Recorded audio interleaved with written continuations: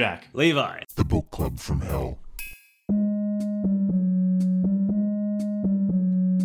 Hello everyone, this is Jack with the Book Club from Hell, a deep cover CCP operative waging psychic warfare on an unsuspecting Western audience, encoding minds and conditioning sleeper agents, one podcast at a time.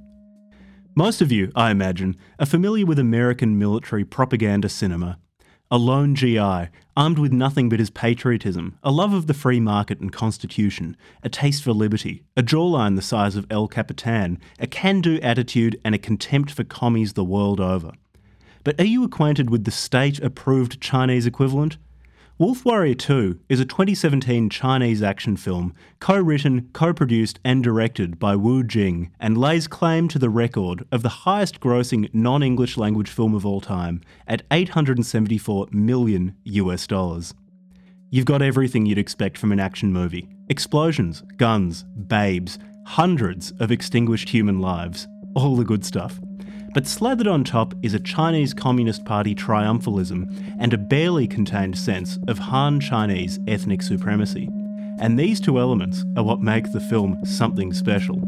So request a bag of state-produced popcorn from your nearest cultural commissar, comrade, and enjoy.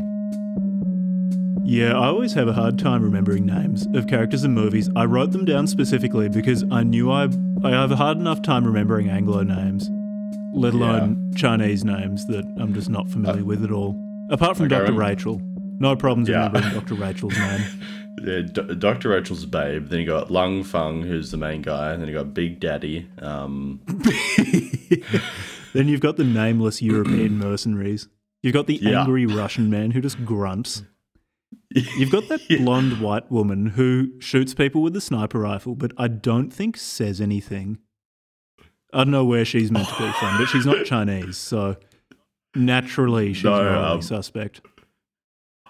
I'm not sure which is funny. I just looked up her name. Like, her actual name is Heidi Moneymaker, but then her character name is Wait, is that on her birth certificate?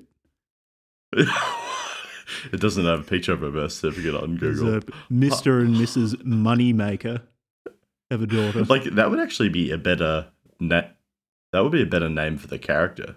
But Athena's, it would be I guess, thematically accurate, considering the portrayal of white people in this movie. Yeah. Big Daddy. Big Daddy. Played by the same guy who was in what's it called? There were these shitty post-apocalyptic movies, or no, not even post-apocalyptic, like a really, really shit cultural commentaries on the United States where like one night per year you're allowed to commit crimes and it doesn't matter. Oh yeah. Hillary. Big Daddy was some guy who played in that movie as well. Or maybe there are more of them, I don't know. But Big Daddy, the guy who plays Big Daddy was in those. The Purge. That's right, yeah. I remember I watched it because I thought the masks looked cool and it fucking sucked. It was just shit. I'd prefer to watch Wolf Warrior 1 instead of another Purge movie. Yeah, Hillary made me watch The Purge because she keeps insisting that the reason I don't like to watch horror films is because I'm actually like scared of them, and it's actually just because they suck all the time.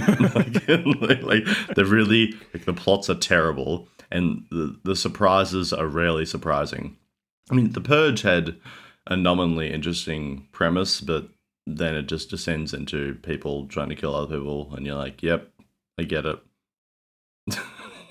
Yeah, but if I'm going to watch a movie which consists almost entirely of people trying to kill other people, I would prefer it has a strong racial element tied to the morality of characters, like in Wolf Warrior 2, where you can pick how morally worthwhile a character is by the color of their skin.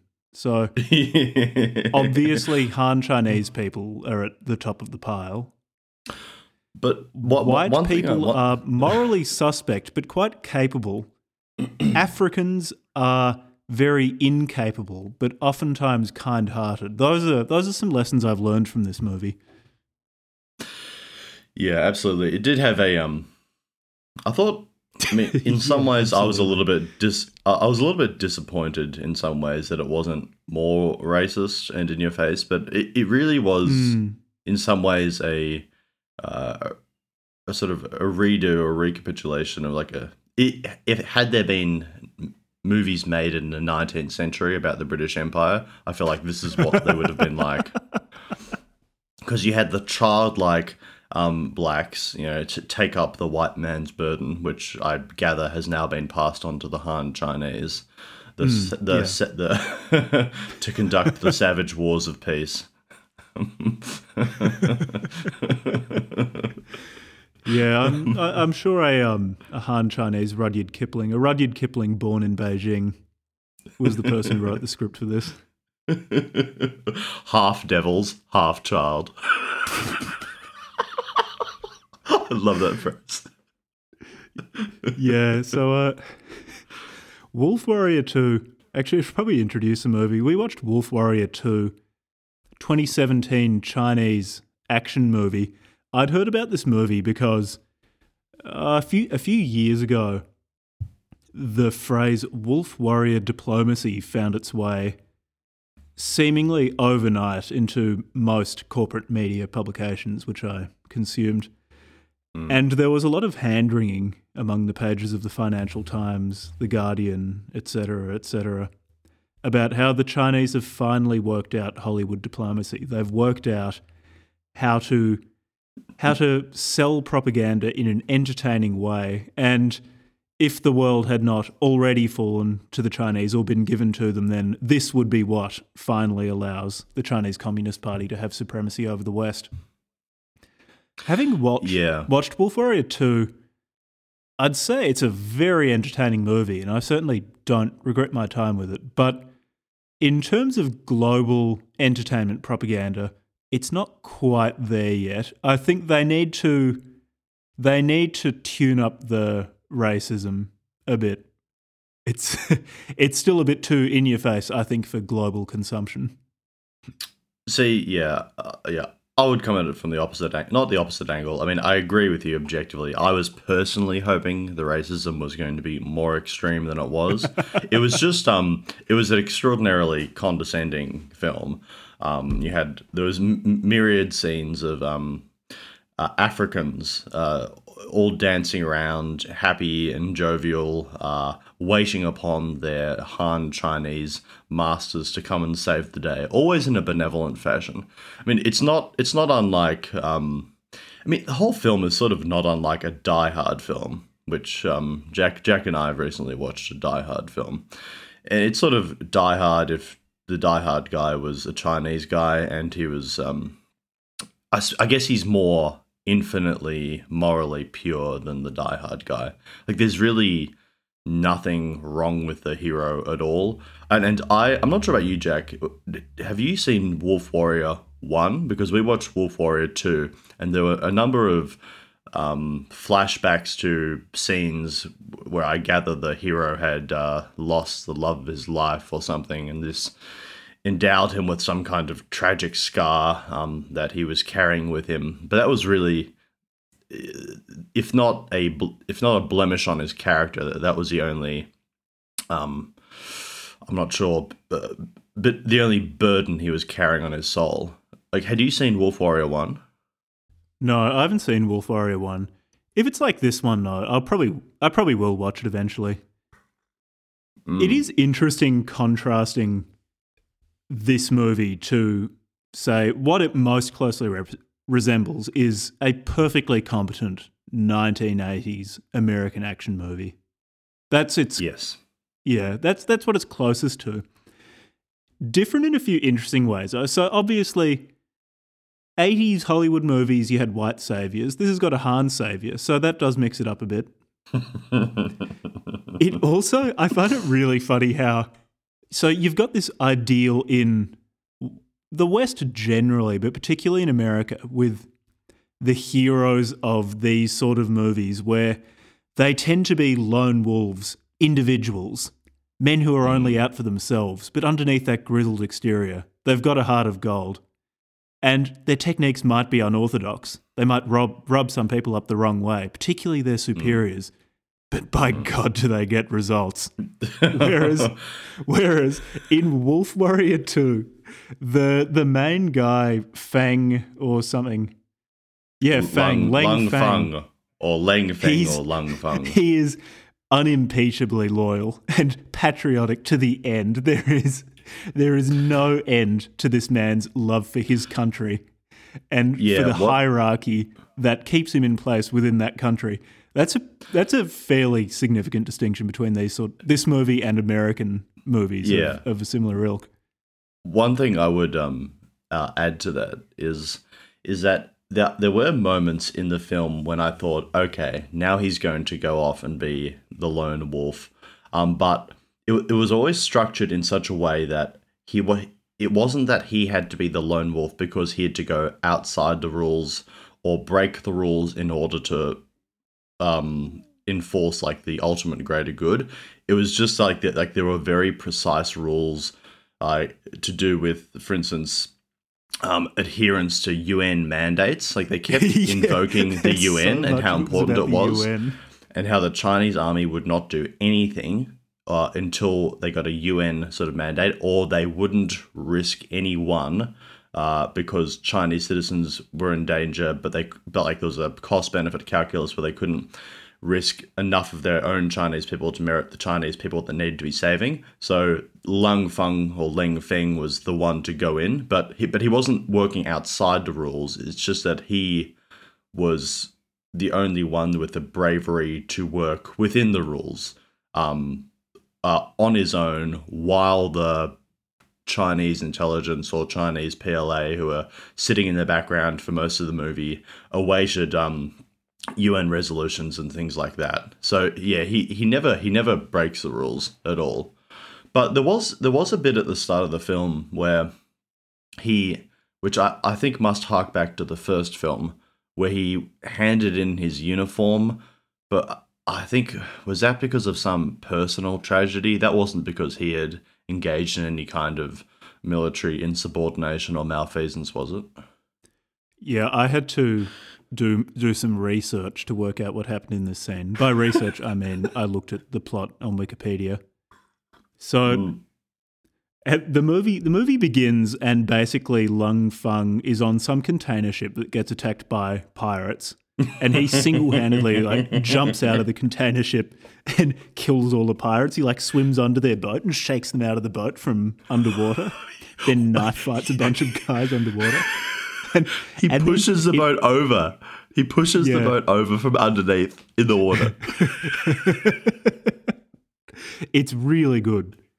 And you see already at the beginning of the movie the racial dimension taking shape, where everyone on the container ship is black or white. And coincidentally, the one Chinese guy on board is the one who jumps off and kills 10 pirates or something like that with his bare hands before... Oh, no. He kills most of them with his bare hands, but he does shoot at least one person. Yeah, yeah. But it goes straight from that to some excavators in China demolishing a bunch of buildings, and there are all these people standing around protesting. And initially I felt like this was going to be interesting. I thought, is this some organization with some sort of government backing in China doing something that people don't like, and it's being depicted as doing something that people don't like? But no, it turns out it's a rogue real estate developer who's just fucking demolishing people's houses and doesn't really offer a reason why. And there's some elderly Chinese woman standing in front of the excavator and telling him not to destroy her son's home. And then Leng Feng shows up and kicks the shit out of this guy. No, he shows up and he's dressed up in his PLA uniform or something with his PLA boys. So now the hand of the state arrives to set things straight. And I think the real estate agent is taunting him and saying, I'm going to make all these people's lives hell when you go away. And Leng Feng just can't hold himself back, and his PLA friends are saying, no, don't do it. And he just kicks this guy in the chest. I don't know if he kills him or not, but he's He's discharged from the army as a result. And again, I find this is an interesting place to contrast with American 80s action movies, or even with the latest Top Gun, actually, which I watched when I was pretty stoned, so I'm actually pretty hazy on a lot of the plot details. It's more extraordinary film. It's more a blur of very strong emotions rather than any definite plot points. but in those I've seen it more than movies, once, so I can help. in those sort of movies, oftentimes the main character will be heeding some higher morality, a morality that sits above the power structures that the hero notionally fits into. And oftentimes they will step outside those power structures to heed this greater morality by, say, stepping out of the military to pursue their mission, the higher mission, by themselves, because they feel that the military hierarchy doesn't actually reflect true morality. Whereas, and so them leaving the military is often depicted as a noble sacrifice, but one that is very much worthwhile because the hero is going to do the right thing. Whereas in this movie, Lang Feng's just crying and there's very, very dramatic, sad music playing as he's taking the stripes off his uniform and hanging it up. It's quite different. Yeah. Well, there's one really interesting quote which as is this sort of scene where he's folding up the uniform, crying. One of his superiors is taking off like the stripes from his shoulders, but the superior, for whatever reason, he's being discharged from the army. It's not for any kind of dishonorable behavior, or presumably it's not a dishonorable discharge, because as he's handing in like the uniform, his superior says to him, you may rebuke the uniform, but duty remains, as does the respect for you. Was he discharged because he kicked the real estate developer, or was it because of something else? No, I'm not sure, because remember also at around the time that he kicks a nefarious real estate agent developer, there's also that scene where I think the mother whose house is about to be demolished is the mother of a friend called Zhao Fei, because he says, we brought Zhao Fei home. And maybe there's some kind of that potentially, I assume maybe Zhao Fei was a best friend or something, combined with the fact that he'd lost some lover, I gather, in the previous film, combined with maybe this I think maybe the setup was that his turning up and kicking this real estate developer was just like a sign that he was a bit emotionally overcharged and he needed a bit of a timeout. That was sort of my feeling, but I'm not sure about. I don't know who this Zhao Fei was. We get hints at who the woman in his past was later in the film, but he brings Zhao Fei home. He kicks the real estate developer. He's lost some woman in the previous film, I gather, and therefore I'm not sure if it's. I think it's more him handing in his uniform, or it's mutually agreed in some kind of perfect harmonious Confucian fashion that this is his duty to hand in the uniform for a moment, and he doesn't lose the respect. He doesn't lose the respect for the uniform, nor the duties, nor the respect for the uniform, and equally, the uniform doesn't lose the respect for him or the duty that he does. So he's always part of the. I'm not sure if the Wolf Warriors are technically part of the People's Liberation Army, but he's always a part of it. Yeah, it's. Look, if we were both much more diligent, we would actually have started with the first film.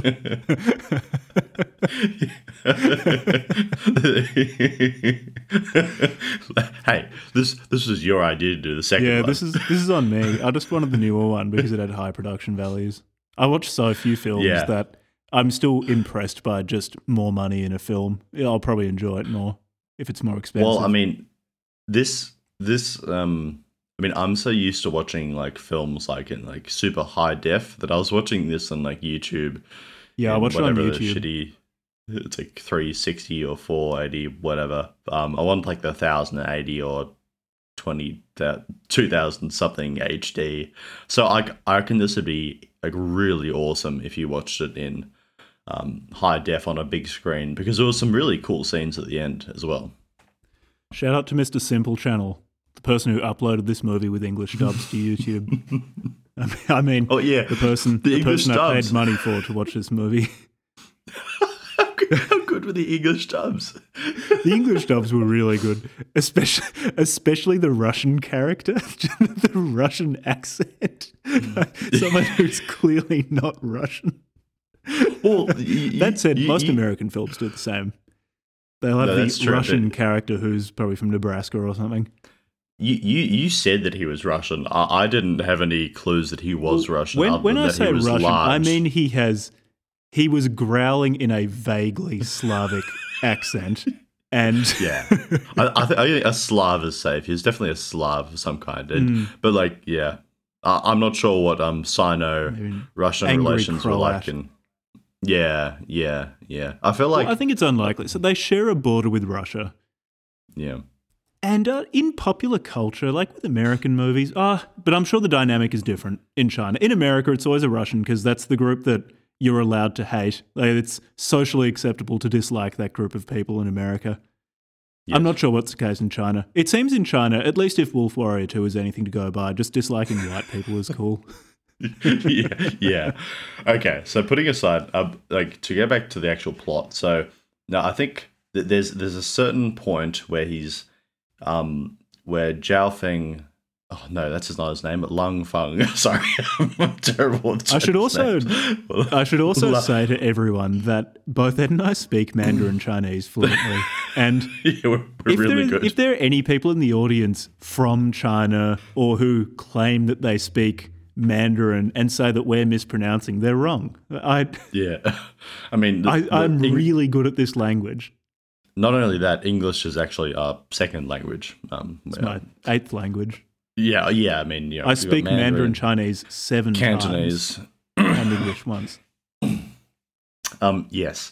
So okay. So after Lung Feng leaves the military for a while, he goes and he seems to be having quite a good time in a nondescript country in Africa. Like there's scenes of him playing soccer where naturally he just is so good at soccer. Oh, he's just shitting on everyone. And he can drink so much more alcohol than everyone else. But he's such a good drinker. Yeah, where he's pounding down beers or something and he defeats an African man by drinking. Yeah. And then another one angrily comes up and asks who he is and demands that he drinks it just looks like drain cleaner. That's what I wasn't sure about. I thought it was glue. Yeah, it looked like glue. Methanol or something. Yeah. They both go blind and the movie ends there. But like, he's so good at drinking whatever it is. And this guy who comes up and has the effrontery to challenge him is obviously pretty good at drinking, and he's pretty slosh. But like Lung Feng, I don't think he even exhibits any signs of drunkenness at all. All he does is like crush the bottle and smile, his big pearly whites. He doesn't even go that red colour that a lot of Asian people do when they drink. No. In fact, he's overcome that. He's overcome the lighthouse.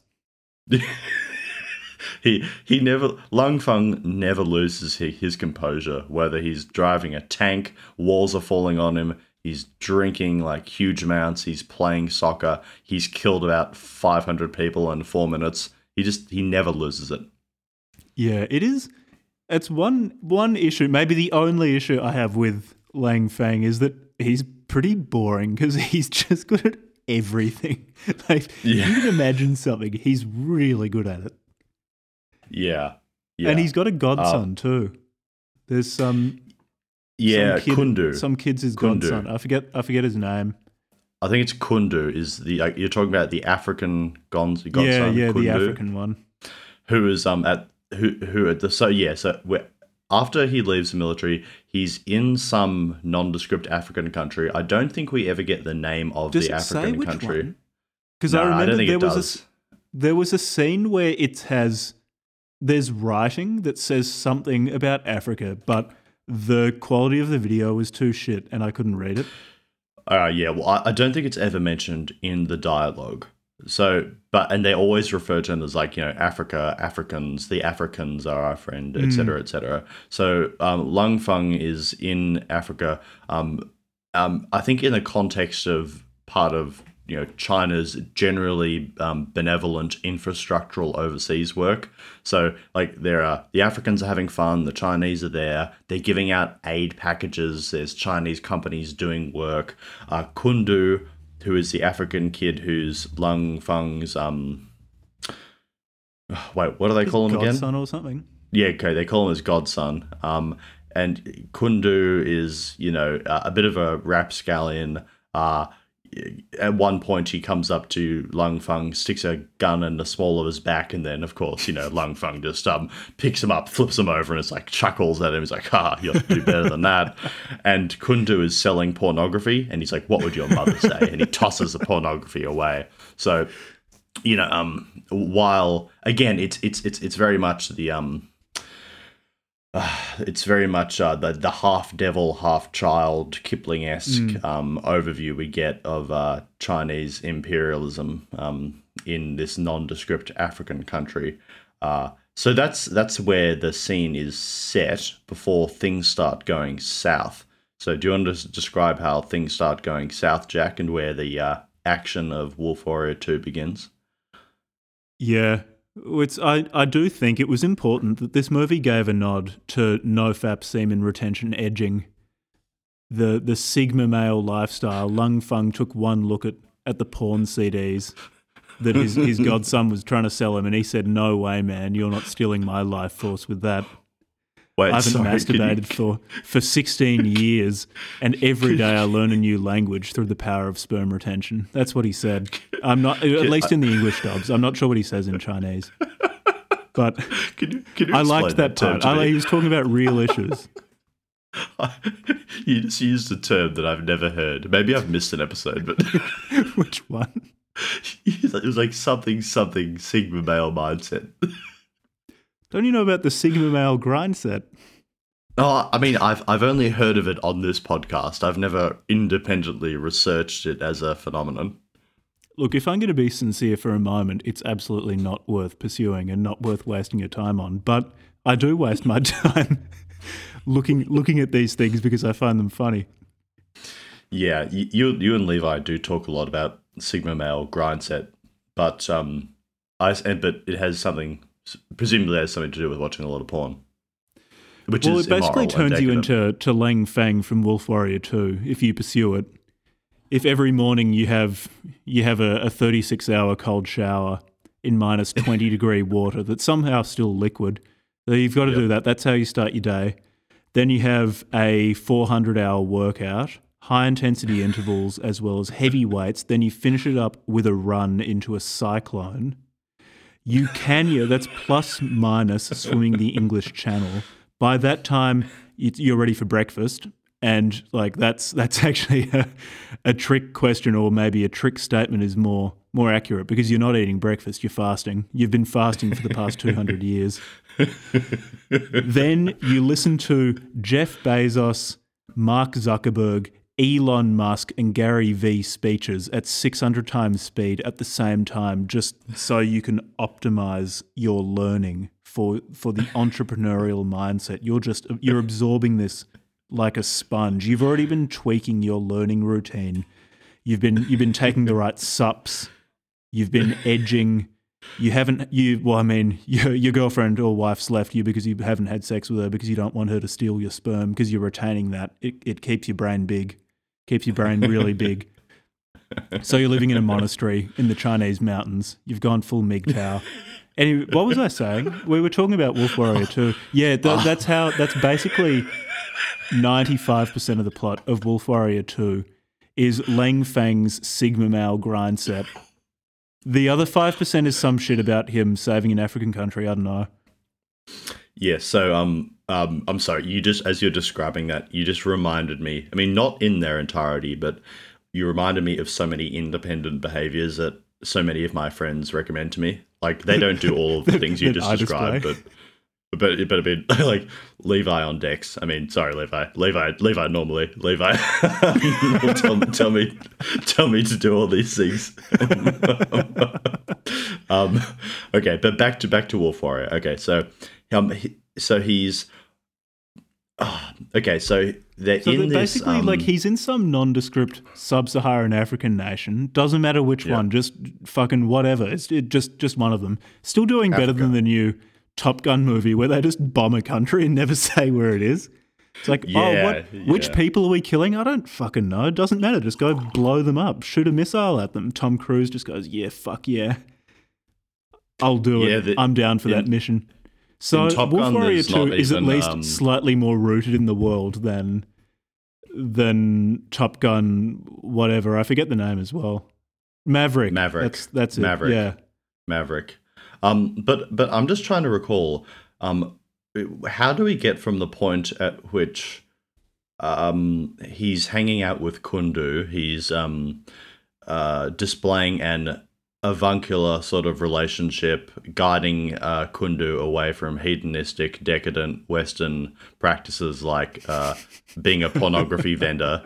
How do we get from there to the action? Because at one point, I've just written down a quote where at one point it says, "You're being sent to the border for a mission." You're being sent to the border for a mission. So setting the stage, there's I think the Prime Minister's giving a speech and he talks about the Red Scarf Rebel Army, who are a group of rebels and they wear red scarves. And that is the extent of their political doctrine. They like the colour red. They like scarves. They put the two together. You've got a civil war. There's also That's right. There's some viral disease, Lamana or Lamana. Yeah, that's it. I wrote it down. Yeah, Lamana.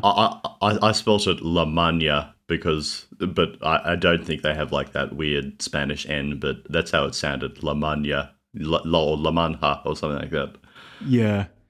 And Leng Feng is playing soccer and just absolutely dunking on everyone. He takes his shirt off and is showing off his He roars at one of admittedly them. He's quite like, "Rawr." underwhelming guns. This is an area where American agree. 80s action movies are definitely far ahead of Wolf Warrior 2. How aesthetic And his jaw is nowhere near square enough. the heroes are. By aesthetic, I mean how to what extent do they resemble a porterhouse steak on legs? You've got Arnie, you've got Sylvester Stallone, all the good, all the classic actors, the ones who could do capital A acting, not like all the lame people in Hollywood now who I bet don't even weigh 140 kilos at 5% body fat. It's pathetic. I mean, what's acting come to?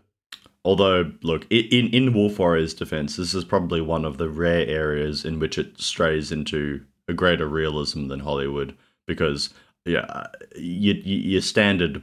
I'm not even sure if the Wolf Warriors are a real thing, but like let's assume they are, and they're something equivalent to, I don't know, SEAL Team 6 or something. Like they're probably like he's probably the right body shape. Like he's really lean, he's really agile, he's really flexible. He can do backflips and stuff. No, this is where you're wrong. My extensive military training I've been in multiple special forces. I still am. And what I've come to realize is that your combat ability is directly proportional to your muscularity. And there's no upper limit. It's not asymptotic. Just it's exponential. Just the more lean mass you have, you become exponentially more deadly in combat. I suppose I should have known that though, because muscle maketh the man, as Sun Tzu said. I think that's a Sun Tzu quote. I think that was actually it's from The Art of War. Yeah. It's in between his dietary advice and his D-bol cycles. Okay. So he's playing soccer and he's much better than everyone. And then the Red Scarf Army show up and just start shooting people, and then the action starts. And yes, this is the action in this movie is really good. There's this great scene where Feng's leading this group of of Africans who when they're not being led by a Chinese person, just run around seemingly randomly. But when they are led by a Chinese person, suddenly they stop being able to be shot and know exactly where to go. Oh, it's very good of him to lead them, but he's leading this group of African people. Oh, and this Chinese guy he meets who momentarily seems to insinuate that he no longer identifies with China. But then when things go down, when the shooting starts, then he wants to go to the Chinese embassy. Are you talking about the Chinese shopkeeper? Because there's the Chinese shopkeeper who at one point tries to, I think, overcharge Lung Feng for something, and Lung Feng says to him, "We are both Chinese. It's not right." and this shopkeeper is like, the insinuation or the implication is that this is just like a shopkeeper. He's a little bit shifty, as people who engage in capitalist behavior naturally are. He's trying to go along to get along, or get along to go along, whichever way it goes. And then when the revolutionaries or the rebels, the red scarved bad guys get in, like the shopkeeper shows them like a flag and claims that he supports the rebel cause. But once the rebels start killing people, and then Lung Feng just kicks the living shit out of everyone inside, and then leads them to the Chinese embassy. The shit out of them. Then I think he realizes, he comes back from his moral flirtation with the forces of evil and re-embraces his Chinese destiny. Yeah, he remembers his racial affinity. Yeah. But Lung Feng is, so he's called up. He said, I think after this, he said, you're going to be sent to the border for a mission. But we also have to remember that he's the lone wolf, so he probably doesn't want to get back into the fray. But there was a really good quote, which I liked, where somebody asks him, "Why did you join the army?" And he replies, "I'd rather regret joining than not joining."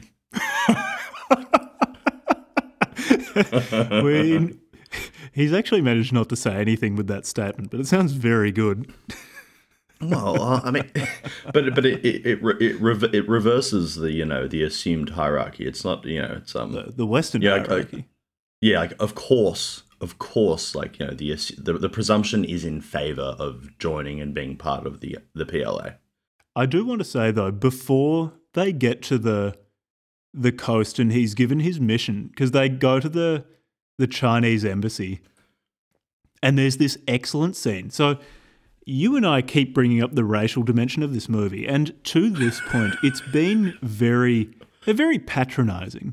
So black Africans are shown to be very good-natured and extremely incompetent in this movie, and it really exists to be led by a kind Chinese hand. But it becomes much more explicit when they reach the Chinese embassy, because Lang Fang and his group of followers are all hiding behind cars and things while the rebels are shooting at them and stuff like that. And then the Chinese ambassador walks out of the gates of the Chinese embassy and holds up his hands, and I quote, stand down. We are Chinese. We are Chinese. China and Africa are partners." And the rebels just turn around and go. I think there are a few points in this movie where Lang Fang walks up to people with guns and holds out his hand and goes, "I am Chinese." And they stop attacking him. Yeah. There's this assumed affinity or natural bond between the Chinese and the African peoples. And it seems sometimes to cross even the boundaries between, like, the quote-unquote good Africans, who are, I guess, the protectorate or under the protection of the Chinese, and even, like, the rebels who know the Chinese are in some way, like, fierce fighters or very good. But is it when they get to the embassy that we have that fabulous scene where the ambassador calls up the prime minister, the current prime minister of the African country that is besieged by the rebels? Is that at the embassy where that happens? It's either there or so they drive in a convoy to Chinese warships which have come in to evacuate Chinese people. It's either It's either in the Chinese embassy or on one of the Chinese warships where the Chinese ambassador talks to the prime minister of whichever African nation this is. Yeah, and at this point, we don't know precisely. We know that there's a rebel takeover of the nondescript African country. We don't know precisely why. We know that there is a La Mania outbreak, and La Mania is apparently a disease which will kill you in 5 to 6 months, but for which there is currently no cure, or no cure that we know at this point in the film. But we do know that the rebel forces are very keen to get their hands on a particular Chinese scientist named Dr. Chen. So when the ambassador, he wants to get on the horn to the prime minister of the country, and the ambassador gets on the horn to the prime minister, on the telephone, I should say. The horn is probably an Australian locution, I'm not sure. It doesn't I think the ambassador most of the time don't know what we're talking about. The ambassador gets onto the telephone with the prime minister of the country, and the prime minister of the country is being held at gunpoint by the rebels, and the ambassador wants the prime minister to convey Dr. Chen to safety, and he says to him, quote, "Mr. Prime Minister, I'm sure you have not forgotten the help of our country, China, not forgotten the help our country has provided to yours, Africa. Dr. Chen is very important to our country." And the Prime Minister responds, "I'm sorry, you're on your own this time." And then the rebels kill him. Yeah, so at first it seems like this is a perfidious African turning his back on Chinese benevolence, but actually he was taking one for the team. By one for the team, I mean a bullet in the head when he refuses to give up Dr. Chen's position. Yeah. That I mean, I must say that actually did surprise me. I mean, because I watch too much Western propaganda, I just sort of assume that the prime minister of an African country is going to be a dastardly, sort. But he actually he takes one for the Chinese team, if not my team, I guess. My team being the European team. Yeah, in this movie, across the board, anyone in a position of legitimate authority, and by legitimate authority I mean state authority, is good. Yep. Yeah. State power in this film is strongly positively valenced. Yeah, that's actually true, because at the start of it, I wasn't really sure whether there was going to be a sort of pro-revolution, as in revolutionaries are ipso facto good, or statists are ipso facto good. I mean, obviously one becomes the other, but but as you say, anyone in an established position of authority at this point in time is a very, very good thing. Yeah, it's a strongly pro-authority film. Oh, then there's that subplot with the bullet, remember? Oh, that's right. I had a note about that. He's got this weirdo-looking bullet around his neck. Yep. And he goes around at the start of the film asking people where it came from. Then we kind of forget about it for the rest of the film until the very end. It's the bullet that was used to kill his girlfriend or something like that. It turns out basically the Dyson Military Corporation something, the bad guys in this movie, use those bullets, and Lang Feng finds out that they were the ones who killed his girlfriend, or apparently killed his girlfriend. Yeah, I mean, we are... Anyway, I think we got that plot point out of the way. It's basically forgotten about for most of the film, and I forgot about it as well. But I don't want to forget it later, and I am jumping ahead, but there is an extraordinary scene where I think that he's got the bullet on a necklace, and then one of the bad guys shoots him, and then the bullet that is as the necklace stops the bullet that he's been shot at, and then he realizes they're the same bullet, and that's how he realizes that they killed his girlfriend. Because anyway, but that's getting into Big Daddy territory. So Big Daddy is such a good character. Yeah. Anyway, okay. So what's his face? Lang Feng gets sent on a mission to go save a bunch of Chinese 47 workers. Trapped Chinese and Dr. Chen. Yeah, and Dr. Chen. And he also decides he's going to go and save Tundu's mum, who's Oh, yeah. trapped at a factory with some other Chinese people. And Yes. we meet this naval captain who's, again, he's the personification of benevolent order in this movie. And he refuses to commit any troops besides Lang Fang because the UN hasn't approved Yeah. them yet. There's this That's right. most things in this film that, I mean, I'm sure there was Chinese Communist Party input into the plot of this film, but they really want to convey that they will only act globally with the UN's authorization. Yeah, there's a lot of UN references, and that's again, he never goes outside the rules, but he's, I guess Lang Feng acts within the global rules maybe established by UN or the assumed conventions of UN laws of warfare or whatever. The PLA has to wait until it gets official sanction from the UN to do anything, but Lang Fang can go and engage in extremely dangerous, 1 versus 1,000 missions to save Chinese people. I think that's the whole thing. But he himself never breaks any rules. No, naturally. So far as I know. Yeah. Okay. Apart from shooting a bunch of people in a foreign country, he does. I mean, I still don't kills think, so many people. even if you're not associated with the PLA, I don't think you can go to a nondescript African country and just shoot a ton of people. He killed so many people in this movie. But I'm not sure that that's actually legal. Well, yeah, but they're non-state actors. That's true.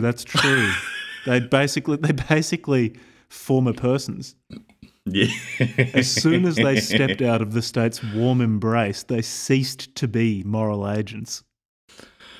Okay, so now where does Lang Feng go first? Does he go to the factory and save Kundu's mother first, and then go to find Dr. Chen? To the hospital first. The hospital that Chinese people built, I should add. And when I say I should add, the film adds this several times. just in case it were unambiguous that the Chinese presence in nondescript African nation was anything but angelic. I mean, secular angelic. Of course, the Chinese Communist Party have no time for things like religion. Secularly angelic party. Mm-hmm. It's really good. This is where we're introduced to the European mercenaries. So Lang Fang's warned away from pursuing this mission. It's too dangerous because the Red Scarf Army have paid for a few European mercenaries, and they're very, very good, but obviously they're not wolf warrior quality. And in the hospital, these European mercenaries, it's with the Dyson something group, have all of the Chinese people lined up and are asking them where Dr. Chen is. And one woman stands up and says, "I'm Dr. Chen." And the person whom I assumed was Russian, but he's just a generic angry Slavic man, one of the European mercenaries, makes some comment that it looks like Dr. Chen has no balls. And I wonder what it is in Chinese, if it's as brain dead a quip in Mandarin as it is in English. Also, shout out to the voice actor who was doing the dub for the generic Slavic man. He's got a very convincing pan-Slavic accent. Yeah. It looks like Dr. Chen has no balls. It's just too good. Like a few people stand up and say, because there's sort of a we will all take the sacrifice sort of feel to the Chinese people. So like a few of them do stand up and say, "I'm Dr. Chen." No, I'm Dr. Chen.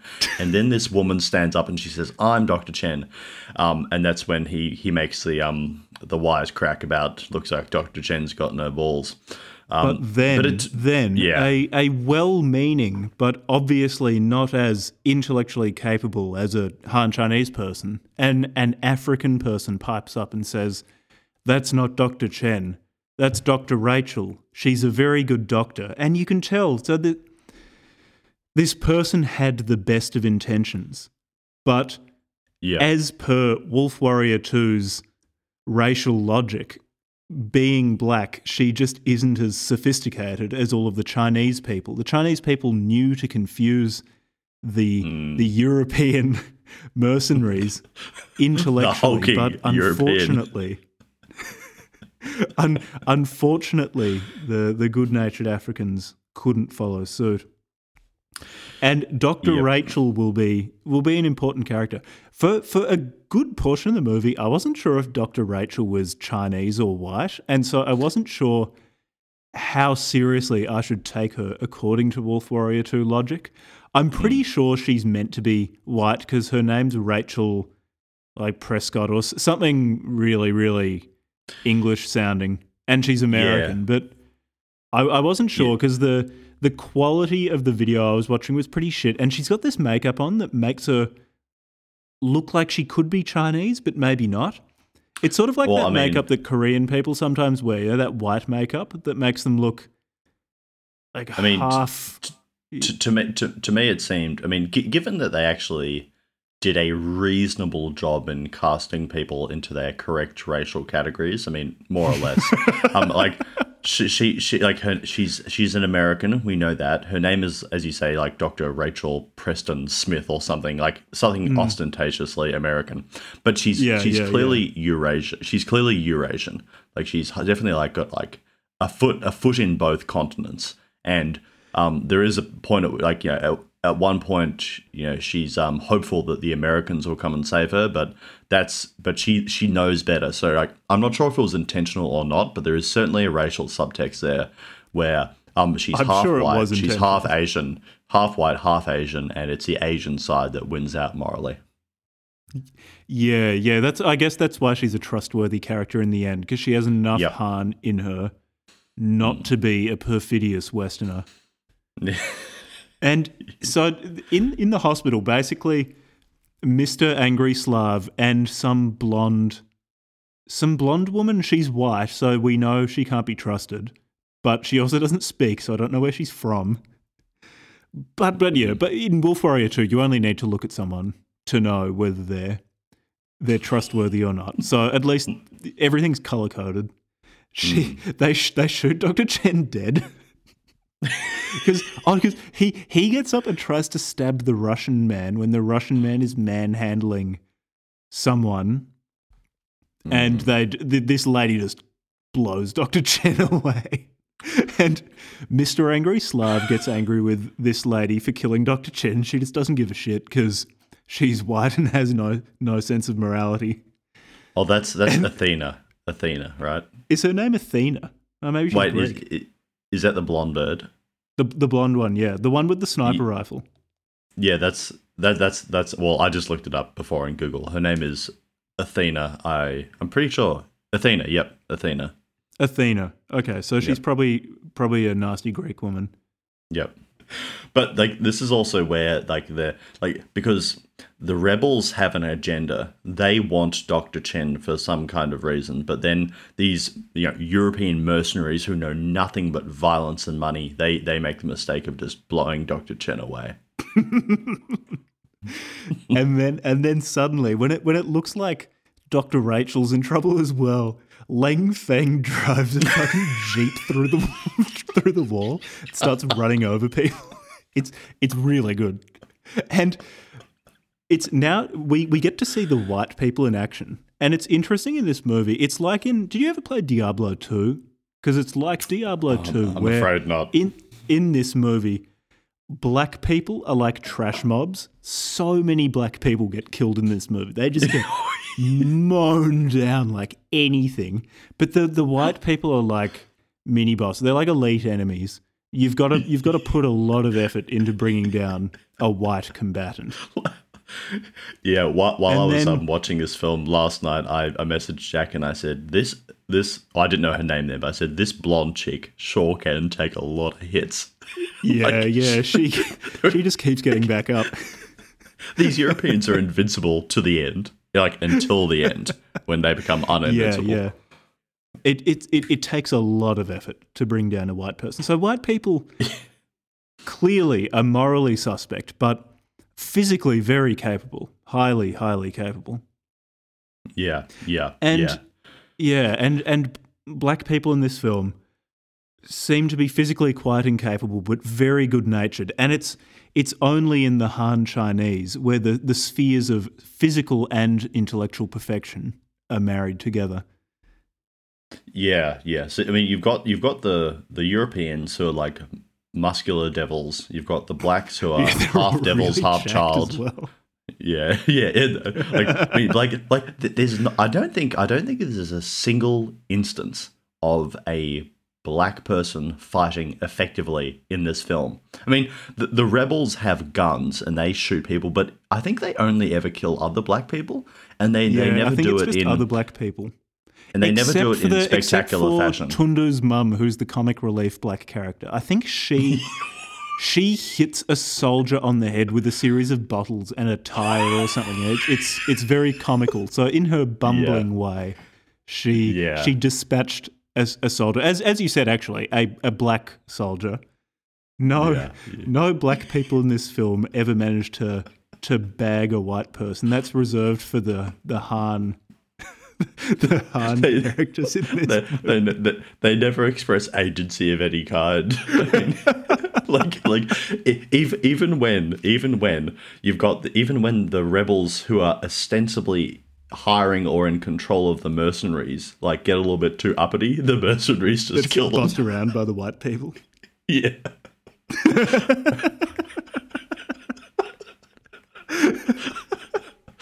Anyway, Lang Fang gets Rachel. And, oh fuck, that's right.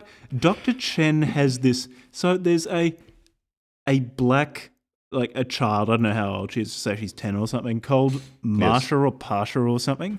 Portia, I think. Portia. Yeah, that's what I wrote and down. he says that she's his daughter. Yeah, which makes no sense on his face. She doesn't look remotely Chinese.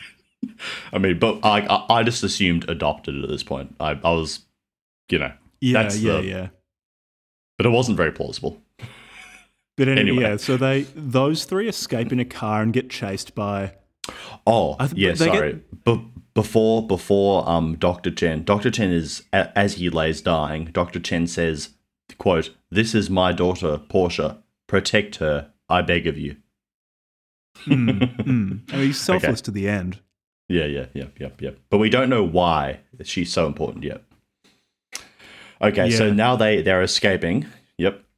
Yeah, they go through a shanty town, just tear it to pieces. So you've got Marsha or Pasha, you got Rachel and Lang Fang in a jeep, and they're getting chased by. So there's the Russian guy who's got this. He's got a truck with a minigun on the top of it, and then the blonde lady is chasing them on a motorbike, and then you've got the comic relief vehicle, which is some dune buggy, naturally in Wolf Warrior 2 land, crewed only by black people, and it just crashes. It's by far the most ineffective of the pursuing vehicles, because by the film's racial logic, it must. I must say at this point, as soon as you see a character in this movie, based on their skin color, you know exactly what role they're going to serve. I must say, as I was watching this last night, I was messaging Jack and I was saying, "Oh, this is actually disappointingly not racist, or not as racist as I thought it would be." But now that we're actually recounting the plot, no, it's extremely racist. How all the black, once it clicked for me just in the last half an hour that there's no instance of a black person behaving with any kind of competence. No, they're very good-natured and incredibly incompetent. The fate of the entire country comes down to probably 5 or 6 white people versus a handful of Chinese guys duking it out, and the entire population of the country just kind of stands by them, lets them do it. And it's not even a lot of European mercenaries. It's, as you say, about 5 or 6 of them. Yeah. It's just not that and many. they're not even all European. So the subordinate whites are European, but Big Daddy, who's calling the shots, is an American. And he's by far the most morally culpable character. I really wonder, is this how Chinese people see us? Well, us. There are no Australians in the film, I don't think. There are no Australians. Well, okay, so how they see white people. Because I'm pretty sure... Is there... Oh, there might have been one black guy with the mercenary... Oh, actually... Or was there? No, I don't think so. Oh, yeah. No, I feel like one of Big Daddy's most important lieutenants was a black guy. But was he an American black guy? Was he an African-American guy? I don't know. Yeah, I feel like there was maybe one capable black guy, but he was one of Big Daddy's lieutenants. He was American. And I think he was American. Yeah, I'm pretty sure he was American. He was a guy who knew how to fire guns, knew how to use binoculars, and practical things like that. Yeah. Well, when I say us, I mean you and I are both white. I wonder if this is how Chinese people see white people, as physically imposing, brutish and stupid. Oh, but I mean, yeah, it's interesting though. But there is a racial gradation because obviously Big Daddy. So Big Daddy's the chief American mercenary. He is very competent and very violent and very dangerous. But then there are gradations of other sort of whites, down to the Slavic guy who is just sheer muscle and brute. Yeah, so he's not calling a shots. He barely speaks as well. Yeah. And when he speaks, it's in the most wonderful Pan-Slavic accent.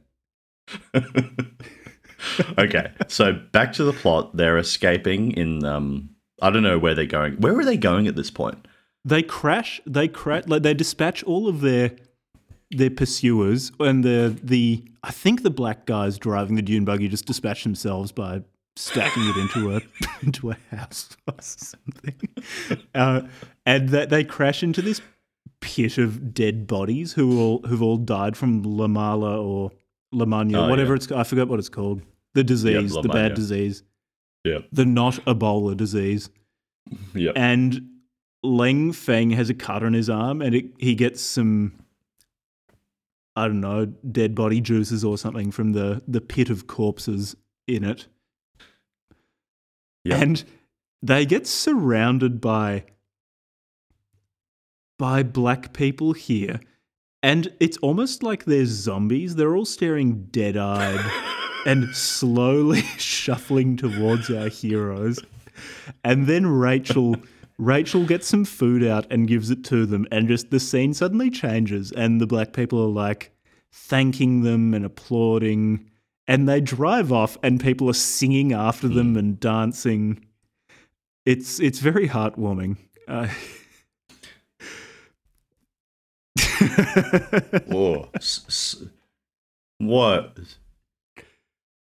Sorry, something started playing on my sorry, I just had a tab open that started playing a video about the First Lady of Florida for a moment. Sorry, interruption. There was suddenly run DeSantis videos while watching Wolf Warrior 2. No, I had my Chrome browser open, and then I forgot that my Brave browser had opened a documentary about Casey DeSantis, the First Lady of Florida. Sorry. Okay, I've closed those tabs. That's an insight into what Ed does on with his spare time. Watches Wolf Warrior 2 and DeSantis videos. Yeah. Okay, but there's one point, which is there's this really good line where I don't know at what point in the escape they're in, but it's when Lung Feng and I think Kundu and Dr. Rachel or whatever are getting away, and Lung Feng says with a knowing smile, no, she says oh, the Americans, because she's an American, she says the Americans will come and get us. Good. And he says, quote with a knowing smile on his face, "You think your Marines are the best in the world? Where are they?" Then where are they? Yeah. And they're surrounded by lions at this point. Like actual lions. Yeah. Yeah. Anyway, so that's the point at which I think it clicks for her, and she realizes that the white part of her blood is not to be trusted. You missed out another really good quote where Feng looks out at the lions and says, "Your GIs are here." And Oh, yeah. drives away. It's also, at this point, Rachel is trying to let the embassy know what happened, or let the American military know what's going on in nondescript African nation by sending them a message on Twitter, and Feng's just laughing at her while he's driving. And then he taunts Twitter. her by saying, "Yeah, my boy, the Chinese naval captain, saw the American ships, the American Navy getting out of the port of this African nation. Only the Chinese are here anymore." And she just throws her phone across the car and swears because she's an irrational white and she just can't control her emotions. While Iceman Leng Feng keeps driving. He's the practical one. And the black girl is quiet in the back seat. Yeah. Well, yeah. I mean, it wouldn't matter what age she is. By racial implication, she would just be, doing what she's told, or she is. All the Africans are the charges of the Europeans or the Chinese or the Chinese. Well, of the Europeans or the Chinese, but you can see only the Chinese are benevolent masters. Yes. So okay. Is it then we get to the point where they find like this Chinese military redoubt, and where we're introduced to the plucky, thin, young Chinese guy, and then like all the I lose the thread a little bit here. Like there's all the blacks and all the Chinese are hanging out. Yeah. They get to some factory, and Leng Feng's on his way there because he's still got to save Tundu's mum. Oh, that's right. Yep. Yeah. Yes. Kundu's so mum. Yep. I didn't really get this. So I understand the whole "we're going to go save Dr. Chen" thing, which didn't work out because he got shot, along with all of the other Chinese healthcare workers. Oh yeah, the Big Daddy and his mercenaries just blow up the hospital afterwards. Killed all the Chinese people there. Oh, I just realized too that I think I got confused before. I said it was Kundu in the backseat. It's Porsche in the backseat. Yeah. It's what's his face? Doctor what's his face's not daughter. Dr. Chen's daughter, not daughter. Porsche. Daughter, not daughter, Porsche. But I don't know where Kundu comes and goes. I can't really track Kundu's movements, to be honest. Well, he was just sitting on the... Oh, that's right, because the PLA are renowned for their generosity, particularly to non-Han Chinese people, and they just let him on their warship. Oh, yeah, that's right, yeah, because he's observing the action from a distance for a lot of the film, isn't he? Yeah. And he's a comic relief character, so whenever you get scenes with him, he's just stuffing his face with Snickers bars and stuff like that. He's always eating. He and his mum are the comic relief in this movie. Yeah. Okay, so they get to the factory in order to save Kundu's mother, because although this isn't like a critical objective, I guess it's morally important because Lung Feng is the godfather of Kundu, so he needs to save Kundu's mother. And this is interesting. So he's doing something here which is not state mandated. Yep. So this it's morally character mandated. growth.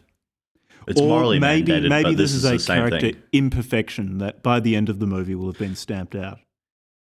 When he literally wraps himself in the Chinese flag and it protects him from getting shot at.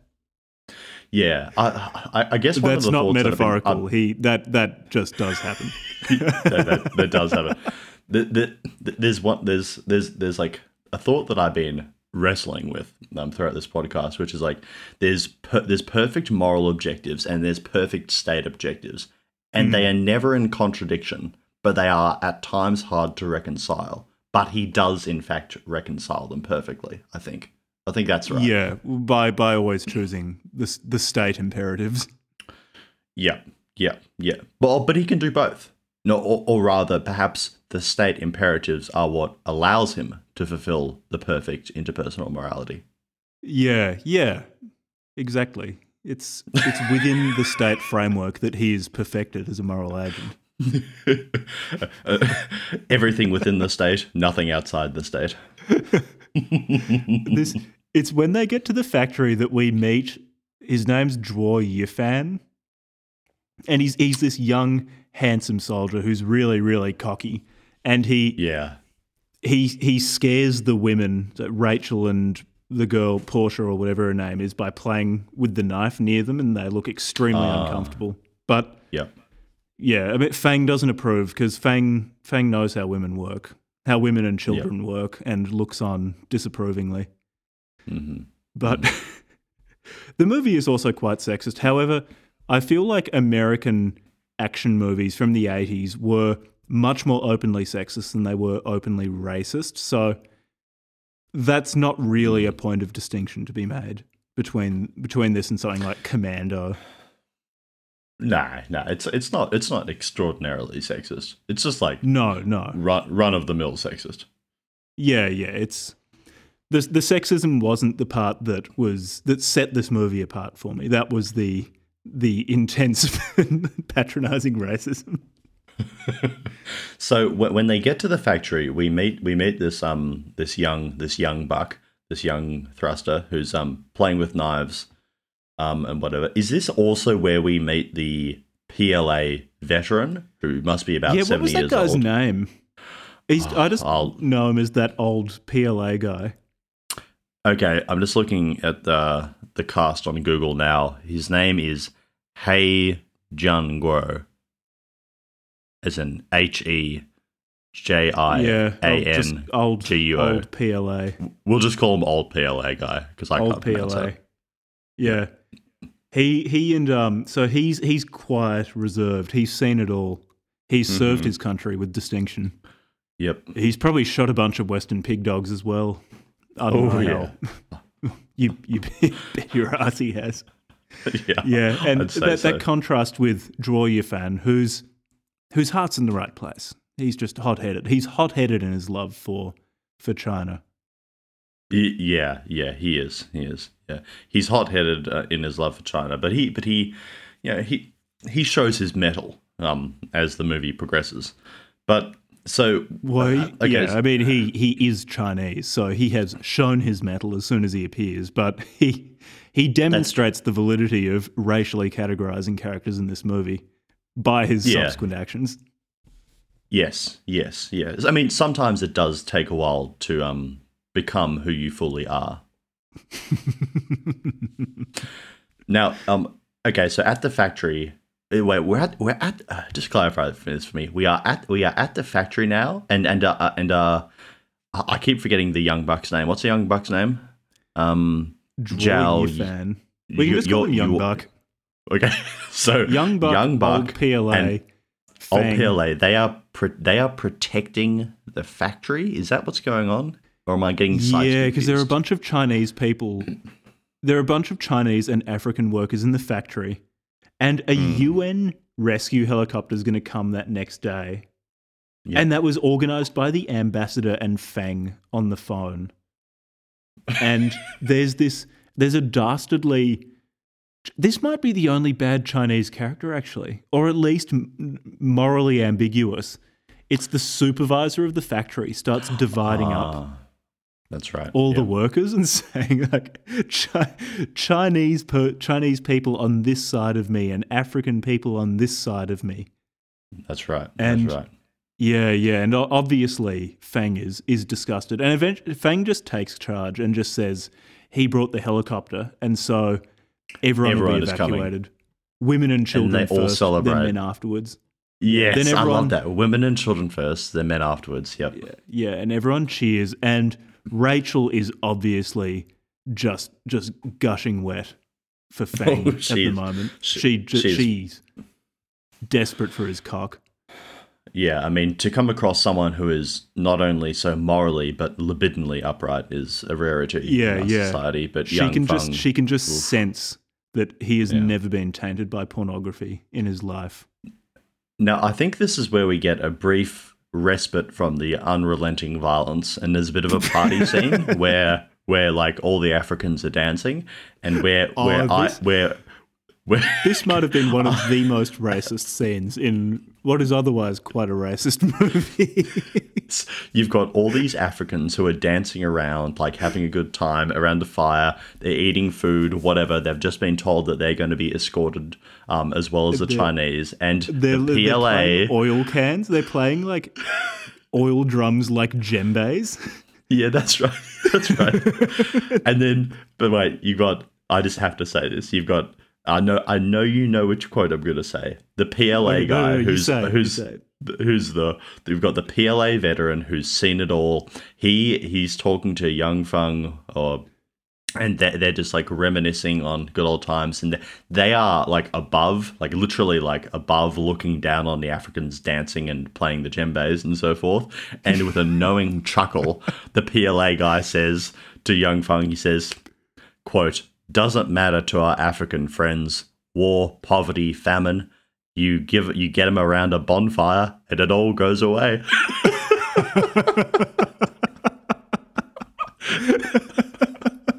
Doesn't matter to our African friends. War, poverty, famine. You get them around a bonfire and it all goes away. I like Extraordinary. shortly after that, Feng and old PLA are drinking with each other and demonstrating to each other that they're both very good at consuming alcohol. And old PLA guy turns to Feng and goes, "Africa, great foods, great scenery, posh women." And they both laugh knowingly.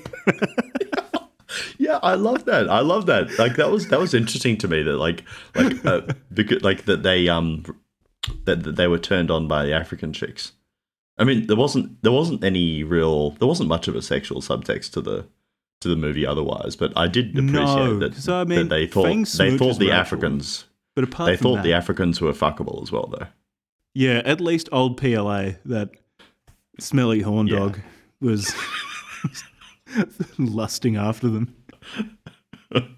What the fuck was he doing there, actually? Because all we know about him is that he was in the PLA, but why is he in some factory in Africa? I can my only interpretation might be that it's a dangerous part of the world. The Chinese are building infrastructure and hospitals and medicine factories and good things, and you just need a bit of protection in those parts. So you've got an old PLA vet who's maybe providing some security, but I don't think it's explained. But it is explained that he likes the food and he likes the women there. Oh yeah, he does. Okay. Anyway, their so what party gets happens next? crashed. Their party gets crashed. So Rachel's been eye-fucking Fang across this warehouse the entire time while the Africans have been forgetting the four horsemen of the apocalypse with their bonfire and playing drums on anything they can get their hands on. But the rebel forces are stealthily surrounding this place. While Big Daddy's sitting in a truck or something like that with a bunch of drones flying around, he's watching it all while he's smoking a cigar and drinking whiskey and laughing to himself as he watches the rebels surrounding this factory and preparing to massacre everyone inside. I missed that. I didn't realize he was smoking a cigar and drinking whiskey. So first of all, he's smoking a cigar, and in my notes I have he is smoking a cigar, and then I think so. The blonde lady, was it Athena or something, has a sniper rifle and she tries to shoot Fang, but he sees her and dodges the bullet. And then it cuts back to Big Daddy, and now he's got a tumbler of whiskey in his hand as well as the cigar.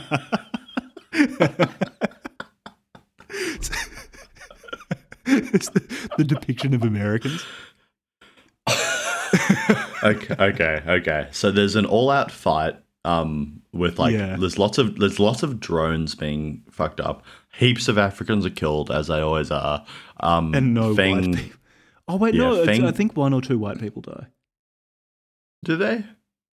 I think, yeah, because there's that white mercenary who fights Fang, but Fang's feeling a bit sick from the Lamanna or whatever it's called. Oh, yeah. So And he's got so the disease at this point. Yep. he's not on his game. Mm. And this mercenary looks like he's overpowering Fang and asks Fang something like, why you're not a soldier anymore, so why are you still fighting? And then Fang just overpowers him and kills him without answering. It's like, no, Yeah. my patriotism doesn't need a uniform or anything like that. Which harkens back to the earlier quote about, you may lose or rebuke the uniform, but the duty remains, as does the respect for you and the uniform. Like, so you never stop being a soldier. Yeah. Yeah, and basically Okay. it's Fang and old PLA and Young Buck are just ruining so many drones. They're shooting so many black people. And they kill at least one, maybe two white people, which is a significant loss to the mercenaries' cause, because To the forces of Europe. to the forces of Europe, because they're like the mini bosses. They're very, very valuable units. And so Big Daddy angrily decides to join the fray, but then the rebel commander calls them off when it looks like Fang is done for. He's cornered, he's running out of ammo, he's injured. And the rebel commander, so Big Daddy reluctantly withdraws with all of his European buddies. And the rebel commander gives him a dressing down and says, I quote, "China is a permanent member of the UN Security Council."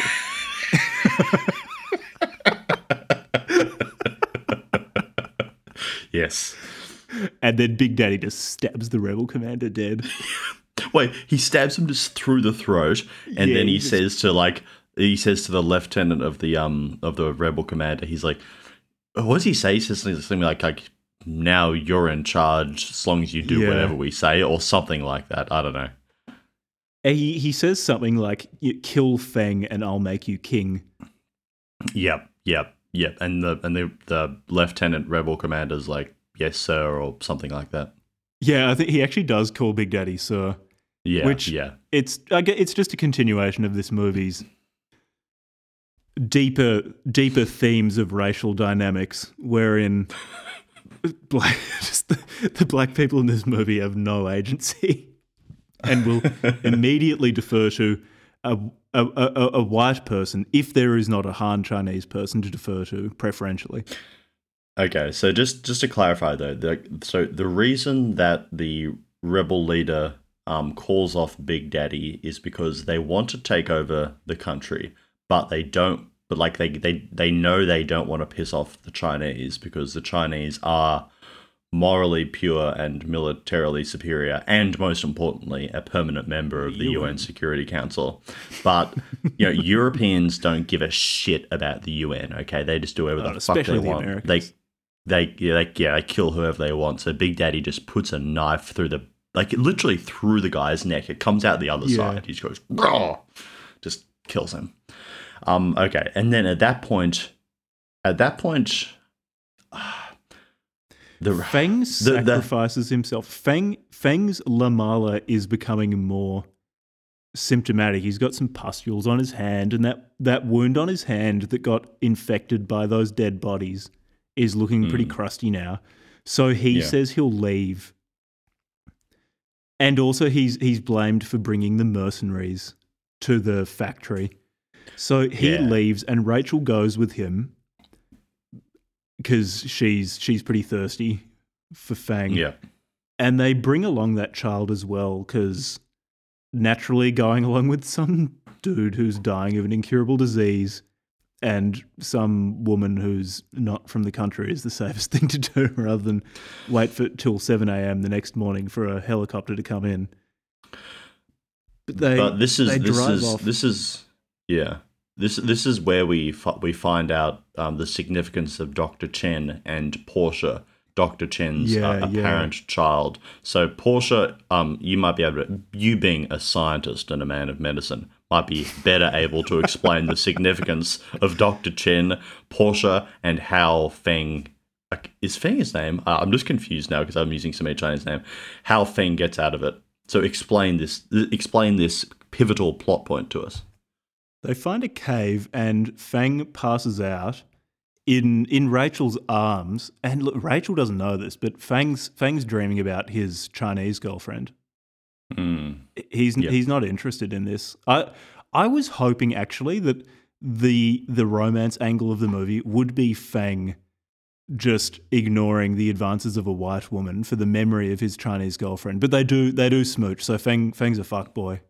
But actually, no, he thought his Chinese girlfriend was dead at this stage, so he's honourable. He's not a fuckboy. That was defamatory. Sorry, Fang. Just casting aspersions upon the pure name of Fang, whatever his name is. Okay. But so, yep. He wakes up though, and he feels great. He feels really good, and turns out that Rachel's cured him of the disease with Portia's blood. So she says some shit about, Portia makes antibodies against it, and we use these antibodies to make a vaccine, and we gave it to you, and it worked. And this was a really good moment, she says, it looks like God was on our side, and Fang just starts smiling to himself, because obviously Americans are stupid and religious, and Chinese people only subscribe to dialectical materialism and scientific methods of understanding the world. I really enjoyed that jab at America. That was a particularly good one. Yeah, but you got so as I understand, so you've got Dr. Chen. Why is Dr. Chen so important? It's they've got this the Lamania virus is wreaking havoc upon Africa, or at least this nondescript African country. Dr. Chen has found one person who has the life-saving antibodies for Lamania, and that person is this kid Portia, who he claims to be, who he then claims is his daughter. So Portia is the one. So you make the vaccine out of Portia, and then Feng gets given the Portia vaccine by the hottie, what's her name? Dr. Rachel. And then Feng explains the plot to us. So first she's like, oh, it's so great that vaccine worked. I wasn't sure it was going to work, but boy did it work. You were really ill in a previous scene. Now you're all fine again. And Feng says this, he says, quote, whoever takes Portia takes the whole country. That explains why the rebels were after us. It just didn't really make sense to me.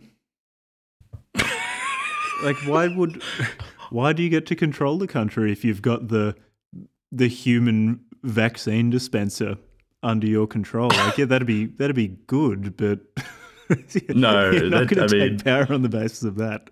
I mean, on a very high level, I guess you've got the power of life and death in the broader sense, but no, I mean, that doesn't make a lot of sense. I wasn't, yeah. But I mean, no, but we don't have to rely on our shabby interpretation. Feng tells us that explains why the rebels were after us. So we've been given the explanation. So let's not go second guessing here with your wiseacre-ish Western mindset, Jack. While this was happening too, there was a really, really good montage of Fang making a crossbow and stuff like that out of sticks. Oh yeah, that's very important. The crossbow. Yep. Yeah, he's making a bunch of weapons, and then Portia shows him how to use cactus juice to make poison to put it on the crossbow, because they then go back to the factory to save everyone there, because Big Daddy and his forces have moved in, and they've got old PLA and young bucks strung up, and they're torturing them, and they're being really threatening, and I'm not actually sure what they're planning on doing otherwise. But yeah, they're being unkind to the Chinese. Yeah, I actually just lose the thread of what the mercenaries and the rebels' goal is really at this point. I mean, aside from controlling Portia, I think basically we can assume that the rebels have some kind of concrete objective, which is to control Portia, ergo control the country. The Europeans are just bloodthirsty mercenaries, and they just like violence and wanton death and presumably cash and all that sort of stuff. Yeah. But yeah. It was never totally clear what their motivations were, but we do know definitively that none of them are Chinese, and therefore whatever motivations they do have are suspect. As we know in our day-to-day lives. I'm constantly second-guessing myself, and that's because I'm white. It's inevitable. I mean, sorry, when I'm not like raping and pillaging and just doing things for cash, I'm second guessing myself. Yeah. Yeah, it's a natural part of the white condition, as revealed to the world by 2017's Wolf Warrior 2. Okay. The definitive treatise on racial relations. So they return to the factory to save the people. Because so they left the factory. The supervisor, told Feng to fuck off. And Dr. Rachel's like, Feng's great, so she goes with him. She cures him of the virus, but then is it then that he then returns to the factory, which is now under the control of the mercenaries, and this sets up the final whatever you want to call it, denouement, climax of the film, I guess. Yeah, and it's a really good climax. It's really good. It's very good. How he first runs in, he's doing a stealth mission, he's shooting people with his stick crossbow. And the cactus poison, when he shoots someone with the cactus poison tipped crossbow bolts, at first they just stand there and then they just spit all of this white foam out of their mouth after a second or two and collapse. It's really good. I was wondering what that was all about, but I didn't. I must have been looking away when you because you just mentioned the whole the cactus poison thing. I was like, why are these spears making them spew like white foam?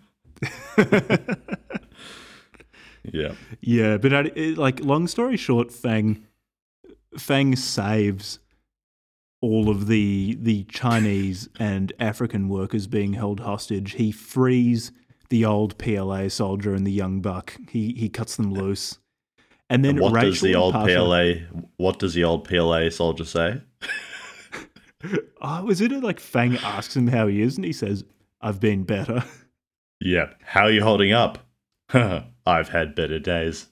Oh, that's right, yeah. And in a previous scene, he was just having the shit kicked out of him. Yeah, okay. And all right. Yeah, so they arm the people, and the old PLA guy asks Fang how the wolves, the wolf warrior people, would fight back. And then it immediately cuts to a scene of Fang, old PLA, and a young buck just running along and shooting tons of Africans. They're just bad Africans.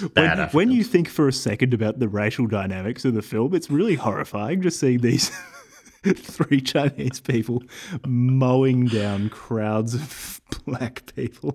Yeah, what would actually be interesting would be to count if you went through the film and counted like who kills more Africans, the Chinese or the Europeans? Because they both kill a lot.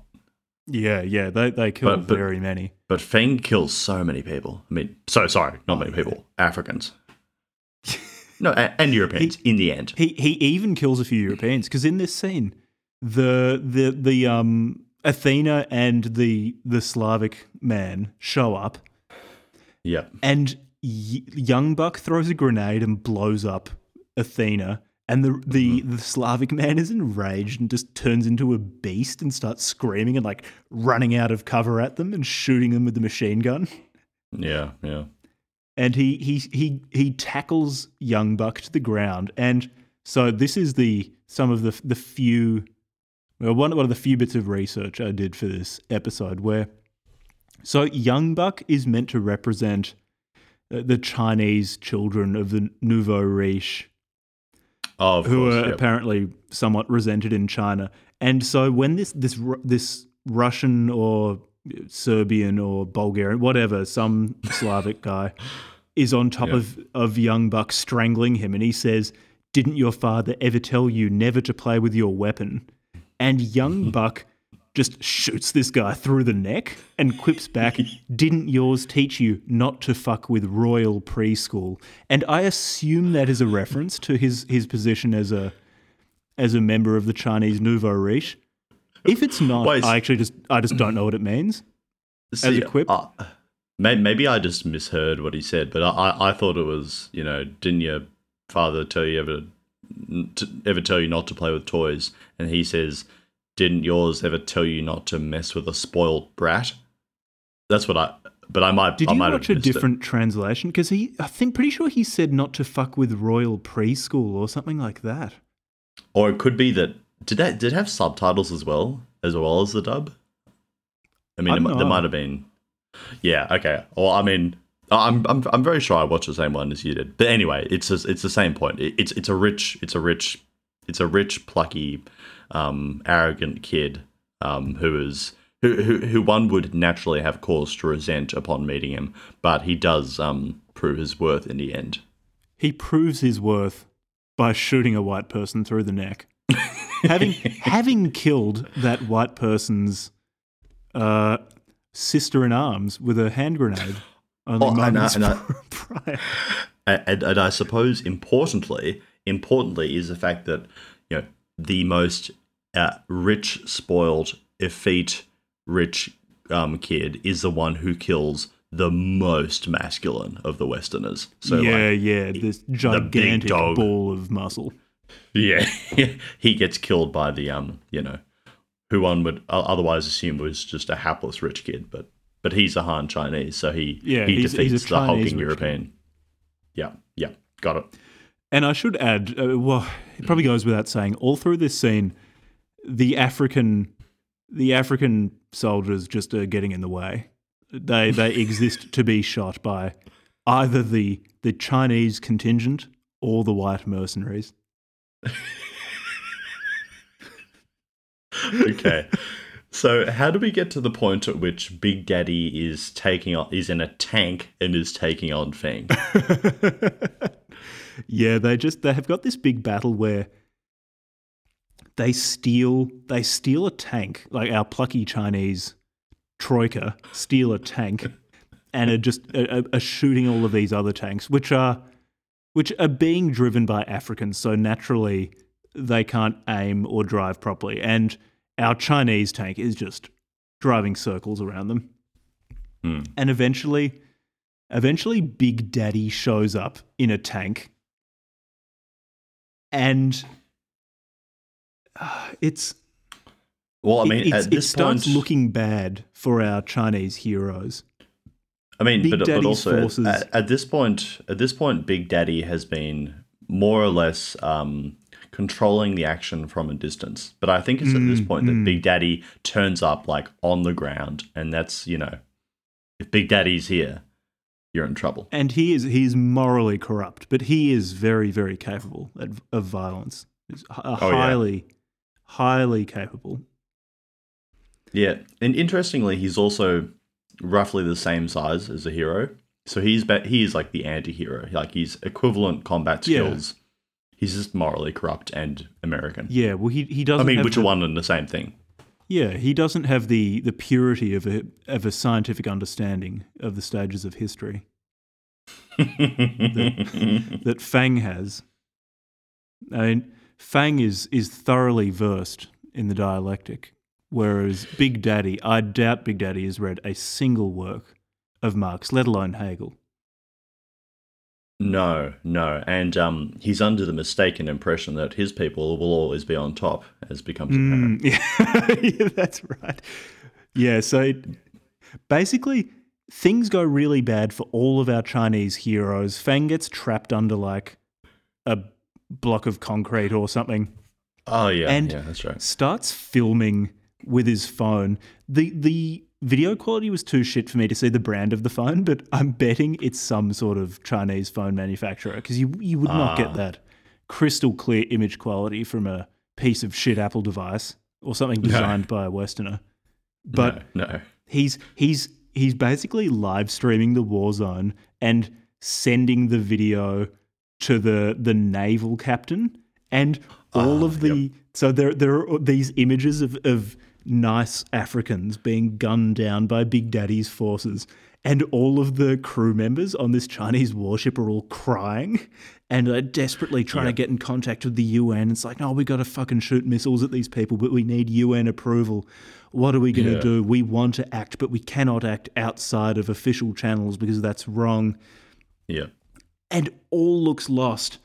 But then suddenly, like, the order comes down from on high to the Chinese captain that they can let loose, and he just screams like, fire! Yeah. And you've got this And great shot of all of these Chinese war vessels just shooting missiles into the air. And it keeps cutting between shots of, oh, that's right. And for some reason, Nessa, the comic relief woman, the mother of Kundu. Fang's godson, starts singing Amazing Grace, but in an American accent. Yeah, I didn't get that at all. I didn't get that. I didn't get that at all. That seemed just to make no sense at all. Anyway, because I thought it was going to have a Amazing Grace. negative valence, but it had a positive valence. But you've got these shots of just all of these beautiful missiles flying through the air, and then they absolutely ruin Big Daddy's tank army. Just they must have killed so many people in one strike. But what I loved about it is the naval commander, when he gets message from the UN that he has permission to fire, he has such resolute purpose in his face. He says fire, and you know what it puts me in mind? It puts me in mind of another Rudyard Kipling quote. I think about when Kipling's talking about the English. I think it's Kipling. He says they are slow to anger, but resolute in purpose.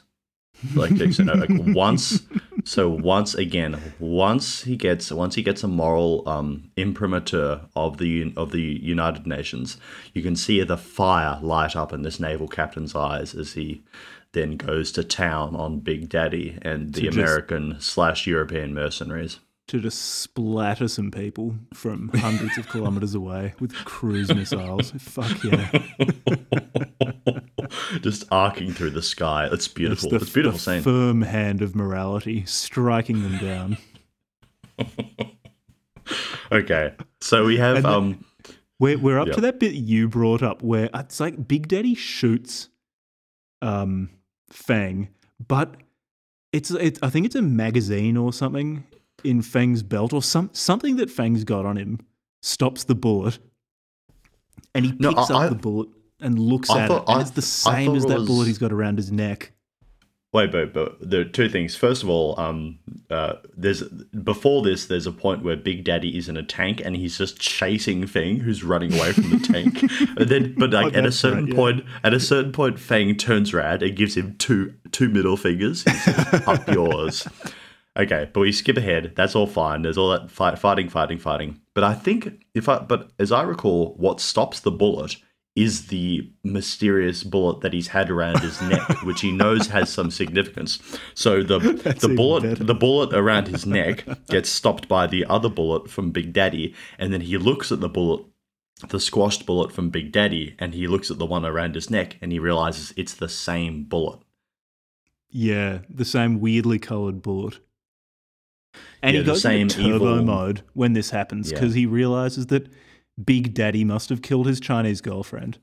Although he moved on pretty quickly because he gave Rachel a big smooch earlier. Yeah, Big Daddy says to him, that was your girl, was it? She was cute. I want to know, in the original language, is Big Daddy speaking Mandarin or does he speak English? Obviously in the dubbed version he's speaking English. I want to know what he's speaking in the Chinese version. I wasn't following the lip syncing close enough, just because I just I want to know what the dubbing. Angry Slavic Man sounds like in the Chinese version. Yeah. Okay, so there's the final fight between Big Daddy and Fang, and it's a great fight. They're both really good at fighting. Yeah. But is there anything important to say about the final fight aside from when it looks like Big Daddy stabs Feng like a number of times, Yeah, and then it because he's looks like Big dishonorable. Daddy's got the upper hand. Feng was going to just fist fight him, but Big Daddy pulls out knives. Yeah, and he stabs him quite a few times. Yeah, yeah. He even stabs him in like the heart at one point, or it looks like he's very close to the heart. But I guess there's no penetrating the heart of the Communist Party. No, not when that heart is full of the words of Mao Zedong. Yeah, yeah, yeah. But what does Jack? Do you remember what Big Daddy says to Feng when he's got the upper hand? How about I deliver Big Daddy's final soliloquy, and Yeah. you can respond with what Feng says to him. So Yeah. Big Daddy's like on top of Feng with knives, and it looks like Feng's finished. Big Daddy goes, oh, and just next to them, like behind bars, are Rachel, Nessa, Portia, and a bunch of nondescript black people who, like the flock to be saved by the brave Chinese. And they're all looking on, and Big Daddy points at them and goes, look at them. You're going to die for those people. And Feng says, I always fought for them. Big Daddy replies, people like you will always be inferior to people like me. Get used to it. Get fucking used to it. And then Feng starts to overpower him. And then Feng stabs him in the neck. He stabs him in the neck with the bullet necklace that he's been wearing the whole movie. And then I think he gets one of his knives and then stabs Big Daddy in the head. And then he says, after Big Daddy says, get used to it, Feng tells him, that's fucking history. The Chinese straddle the world. Okay, so Big Daddy is now dead. And then I think we're cut my pretty favorite quickly scene in the movie now. Yeah, okay. Take it away. Describe the the final scene of the film. Feng wakes up in Rachel's lap in a convoy with all the surviving civilians driving through the country towards the coast to where the Chinese Navy is waiting to take them away. And and young Buck and old PLA survived as well. Everyone who deserved to live has lived. But yes. In the distance, they see an explosion and people in the convoy are unsettled. And one of them announces that a war zone blocks their path. And so the Red Scarf rebels are still fucking things up in the country. They're still fighting government forces.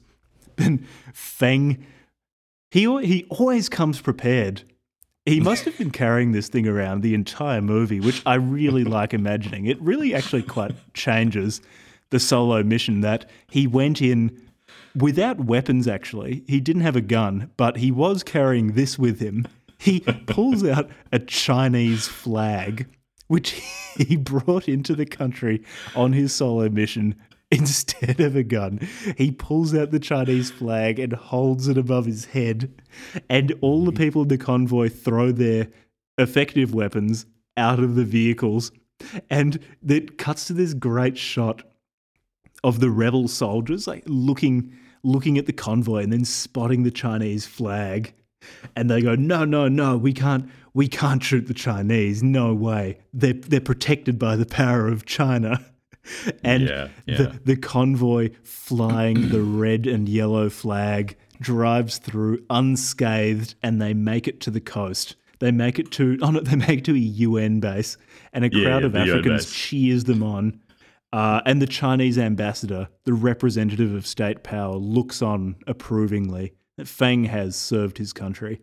Then there was a scene with a Chinese passport with some stuff being written on it, but I couldn't read it. So maybe that scene was significant, maybe not. I don't know. Yeah, it finishes with a picture of a Chinese passport and then some script which I can't understand, despite my being fluent in Mandarin, Spanish or some shit being written on it. But it has an exclamation point at the end, so it was obviously something meaningful. But this is actually one of the things that confuses me a little bit about the film is sort of, an A causes B versus B causes A sort of relationship between the rebels and the mercenaries, because presumably the rebels' original objective of taking over the country has not changed. But is it only were the rebels only emboldened or corrupted to that end because of the European mercenaries? Do you think that's the takeaway? Their business relationship was unclear because it did seem that the mercenaries were calling the shots. Yeah. And it Yes. also, you would expect that the Civil War is not over, or maybe you would expect that the Civil War is over because the 5 white people or something who were the motive force seemingly behind the rebels are all dead. So maybe they'll just dissolve and cease to be an effective fighting force now that they don't have non-Africans leading them. I Because don't that's know. that's It's that's what there are a lot of that's what unanswered questions.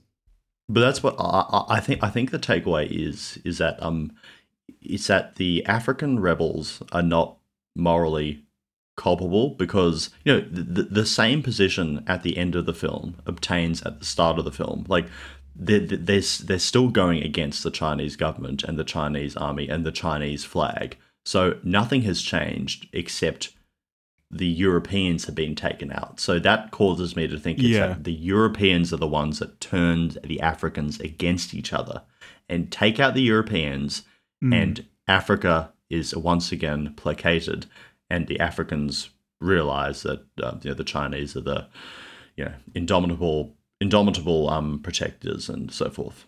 So I don't think the rebels Indomitable protectors, are but bad more guys. importantly, protectors you wouldn't want to throw off. Yeah, exactly. Yes, exactly right. So I don't think the rebels are really to blame in the end. It's the Europeans what done it. Yeah, it really is in the Wolf Warrior 2 universe, it does seem that African people are this undifferentiated force who need the firm hand of order, preferably the Han Chinese hand of order, to guide them towards morally pure and productive ends.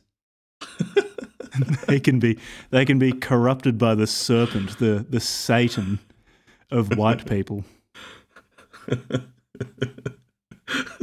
I just love like how it's so beautifully multicultural in its mosaic of European antagonists. Like you've got like an American, like a Russian or a Serb or whatever he is. You've got Athena, the Greek blonde bird. Like it's just Then you've got some other nondescript white people. yeah, yeah. But Okay, you've got America and vaguely Europe, somewhere in Europe. You've got both of those represented. Not enough Australian representation, I think.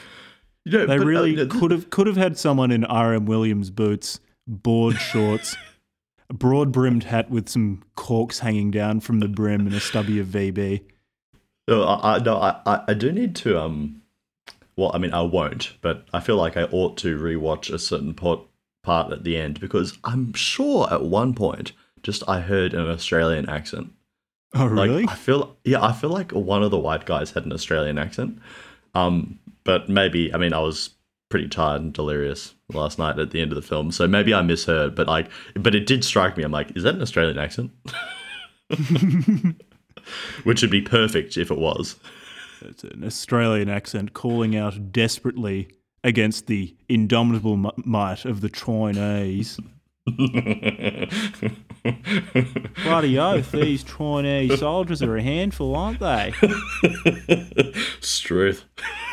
It's truth, Ruth. Okay, so that is Wolf Warrior 2. That is Wolf Warrior 2. I would recommend it. I enjoyed it. It's like a perfectly serviceable 80s action movie with the racism turned way up. Turned way up. Yeah. I think the key that I would recommend the film, but there are two keys I would say. If I were to recommend it to someone, I would say first of all, get like a high def version and watch it on a big telly, because then you'll get all the aesthetics in their full glory. And the second thing, the key to really enjoying it is pay attention to the racial dynamics. Yeah, the racial dynamics are the beating heart and soul of this story. Yeah, because I think just doing this podcast, I've become so much more aware of the position of the Africans in this. Like, I wasn't quite registering how racist it was until Jack and I have talked through it this morning or this evening. Such is the power of discourse, and that's ultimately why people listen to this podcast, so they can get the most insightful discourse on cultural phenomena such as Wolf Warrior 2. They can't get this anywhere else. Okay. So, do we know there's a Wolf Warrior 1, which we should probably watch, but are there, because this was 2017, are there subsequent Wolf Warrior films? I don't know, actually. I'm sure there are good Chinese propaganda films. I'd be open to watching more of this sort of thing. I really enjoyed it. I just looked at Wikipedia and it says box office sales. Where are we? $874 million. It had a $30 million US budget, made $874 million apparently. It deserves it. It is such an entertaining movie. Okay. Oh wait. Wikipedia tells us that a sequel, Wolf Warrior 3, has been confirmed at the end of the mid credits of Wolf Warrior 2. Oh, okay. So they must have like at the end of James Bond films where it says James Bond will return. Yeah, well, there's this bit where Fang is dog sledding or something in a tundra somewhere, and he gets this call from some PLA general, and he just asks if Fang will re-enlist, and Fang starts crying with happiness and says yes immediately and salutes this guy. And then the general tells him that his Chinese girlfriend is still alive. Oh, wait, so does that occur after the credits? Yeah, it's after the credits. Oh, I turned it off too early. Oh, yeah, I didn't see that bit. You missed out. So Fang's a cheating piece of shit. Okay. Right, I was wondering what you meant before, because I assumed that the girl was dead, but no, I turned it off too early. You can't. I mean, you saw what sort of soldier she was. So filled with revolutionary ardor. It also goes to show why you're the scrupulous and premier internet anthropologist. I mean, there's no margin for error here. I'm just an amateur. Do you reckon we're going to get invited to the premiere of Wolf Warrior 3? I can ask Xi Jinping. We'll write him a letter. Xi Jinping, if you're listening, get us a ticket. Get Levi a ticket too, actually. He'll want to come. 3 tickets to the premiere, please. All right. Is there anything more we want to say about Wolf Warrior 2 before we bring this to a conclusion? I think we've covered it pretty well. Good movie. We've covered it well. This is the deepest analysis that Wolf Warrior 2 deserves. This is and it does truly the analysis that the movie deserves. Okie dokie. Jack, you want to sign this podcast off? Yep. Thank you for listening. Yes. Thank you all, and I look forward to discussing. What are Jack and I? What are we talking about next time? I mean, you and me, not you and Levi. So we're going to be discussing The Camp of the Saints by Jean Raspail, a work of white nationalist fiction. So I've finished the book. I read it at the same time as reading Osama bin Laden's writings, which was some real thematic whiplash. It was very confusing. Did the Osama writings include his famed op-ed for the Guardian? Yeah, they don't advertise that so much anymore, do they? No. They were only reprinting a legitimate point of view. That's fair enough. They're respectable journalists. Yeah, they hide behind that until it comes time to publish something that they don't agree with. Yes. Okie dokie. I should probably. Thank you for listening. Yes, thank you for listening. Go out and watch Wolf Warrior 2. It's legit. Recommended.